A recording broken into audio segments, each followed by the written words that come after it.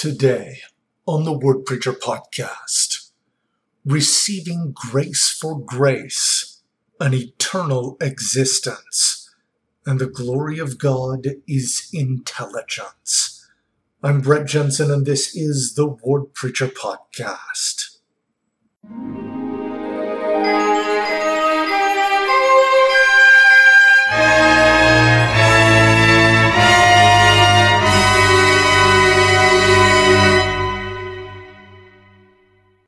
All right, our Come Follow Me curriculum will bring us this coming week into section 93 of the Doctrine and Covenants. Let's go ahead and get started by reading verses 11 through 17. And I, John, bear record that I beheld his glory as the glory of the only begotten of the Father, full of grace and truth, even the Spirit of truth, which came and dwelt in the flesh and dwelt among us. And I, John, saw that he received not of the fullness at first, but received grace for grace. And he received not of the fullness at first, but continued from grace to grace until he received a fullness. And thus he was called the Son of God, because he received not of the fullness at the first. And I, John, bear record, and lo, the heavens were opened, and the Holy Ghost descended upon him in the form of a dove and sat upon him. And there came a voice out of heaven, saying, This is my beloved Son. And I, John, bear record that he received a fullness of the glory of the Father. And he received all power, both in heaven and on earth, and the glory of the Father was in him, for he dwelt in him. Okay, so here we have John bearing record of the progress of Jesus Christ himself. That's kind of notable. It's notable because sometimes spiritual progress in our own lives can be a frustrating thing. Sometimes it's frustratingly slow. It's possible to kind of get in a rut and feel like the messages from meetings and lessons are repetitive and tedious, always repeating the same sentiments. The Lord frequently used the same counsel for the children of Israel when we look in the Old Testament. They were frequently falling into the same pits, and so they, needing to master where they were, received the same counsel over and over. Now, sometimes it's the other way. Sometimes spiritual knowledge is an overwhelming torrent. A single new insight can unlock a huge portion of information, and that can sometimes be stunning to tackle. If you consider the prophet Joseph Smith, when he was visited by the angel Moroni, he received a huge volume of information in a very short period of time. And perhaps that's part of the reason that was then repeated multiple times after. Ultimately, after he had received all of that, it physically exhausted him. He had lost the entire night, wasn't able to work the next day. It was a lot to take in a short period of time. Now, it's important to realize that this doesn't necessarily need to be consistent. The rate at which we receive more is frequently tied to the rate at which we master that which we have already received. I mean, how can we expect new scripture to be given when we don't study what we already have?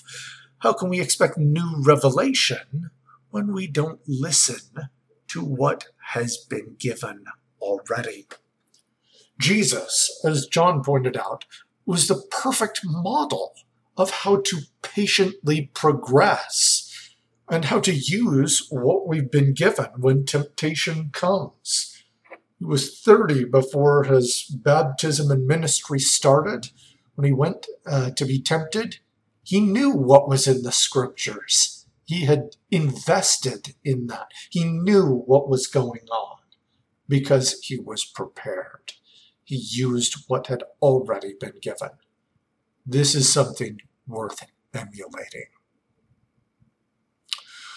All right, let's continue on and talk about our eternal existence. This is an important doctrine. If we look in verses 29 and 30, we read this. Man was also in the beginning with God. Intelligence, or the light of truth, was not created or made, neither indeed can be. All truth is independent in that sphere in which God has placed it, to act for itself, as all intelligence also, otherwise there is no existence. Okay, so in this doctrine that we talk about, what I'd like to bring up is that one of the most important aspects of our faith is the concept that we lived before we were born. In other words, God did not make flawed beings from nothing. God organizes truth. He nurtures that which is flawed and broken to make something great.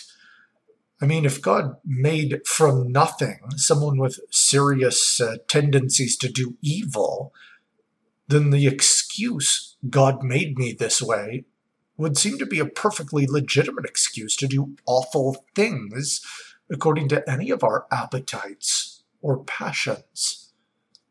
But if, as the last servant in the parable of the talents observed, God reaps where he has not sowed and gathers where he has not strawed, in other words, if he creates circumstances in which people can truly choose whether or not they'll do work, then what we choose and what we become is not just something that we can just blame God for. He provides a way for us to become great. We're not a predestined puppet show in which God is pulling the strings. In fact, we know that Jesus has heavily engineered our entire universe at incredible personal cost and sacrifice, with great investment, so that we can receive what we truly desire. If we continue our reading, verses 38 through 40, it reads this. Every spirit of man was innocent in the beginning, and God having redeemed men from the fall, men became again in their infant state innocent before God. And that wicked one cometh and taketh away light and truth through disobedience from the children of men, because of their tradition of their fathers. But I have commanded you to bring up your children in light and truth. Now, this is an important teaching here in these verses in the Doctrine and Covenants, that every person was innocent in the beginning, that the goal of life is not just to overcome sin, because we started out sinless. We were innocent. Little babies are not guilty of anything. And so if the point of life is not to overcome sin, it must be something else. As important as overcoming sin is, as great a sacrifice as Jesus provided so that we could be justified, there is a sanctifying that is necessary. We are not meant to remain as we are. But just as Jesus received grace for grace, we are meant to increase. All right. The glory of God is intelligence. Let's read a few verses here. This is 33 through 36. For man is a spirit, the elements are eternal, and spirit and element, inseparably connected, receive a fullness of joy. And when separated, man cannot receive a fullness of joy. The elements are the tabernacle of God. Yea, man is the tabernacle of God, even temples. And whatsoever temple is defiled, God shall destroy that temple. The glory of God is intelligence, or in other words, light and truth. Okay. So, it has been said that you have a body, but that you are a spirit. And I think these verses kind of reflect this concept. We cannot be happy as if we act as though the reverse is true. In other words, failing to care for our spiritual needs does not and cannot bring happiness or peace. It's possible to observe in the lives of wealthy and famous celebrities who give in to all the physical impulses that they have, that they frequently become depressed, addicted, and afflicted by all sorts of problems. If you compare the majority of celebrity marriages with the marriage of some couple who has been together for a long time, I think you're likely to observe some patterns in these categories. Odds are the lasting marriage was forged using principles of selflessness, avoiding the tendency to just give in to any appetite or passion. That's founded instead on service, deliberate communication, controlling tempers. It's founded on loving one another. The reward for spirits who control their bodies is self-evident, as is the reward for spirits who passively allow their bodies to drive them. God is the perfect master at this. His wisdom in how to act or to not act gives him power. And he desires that we receive this same power. This is wisdom.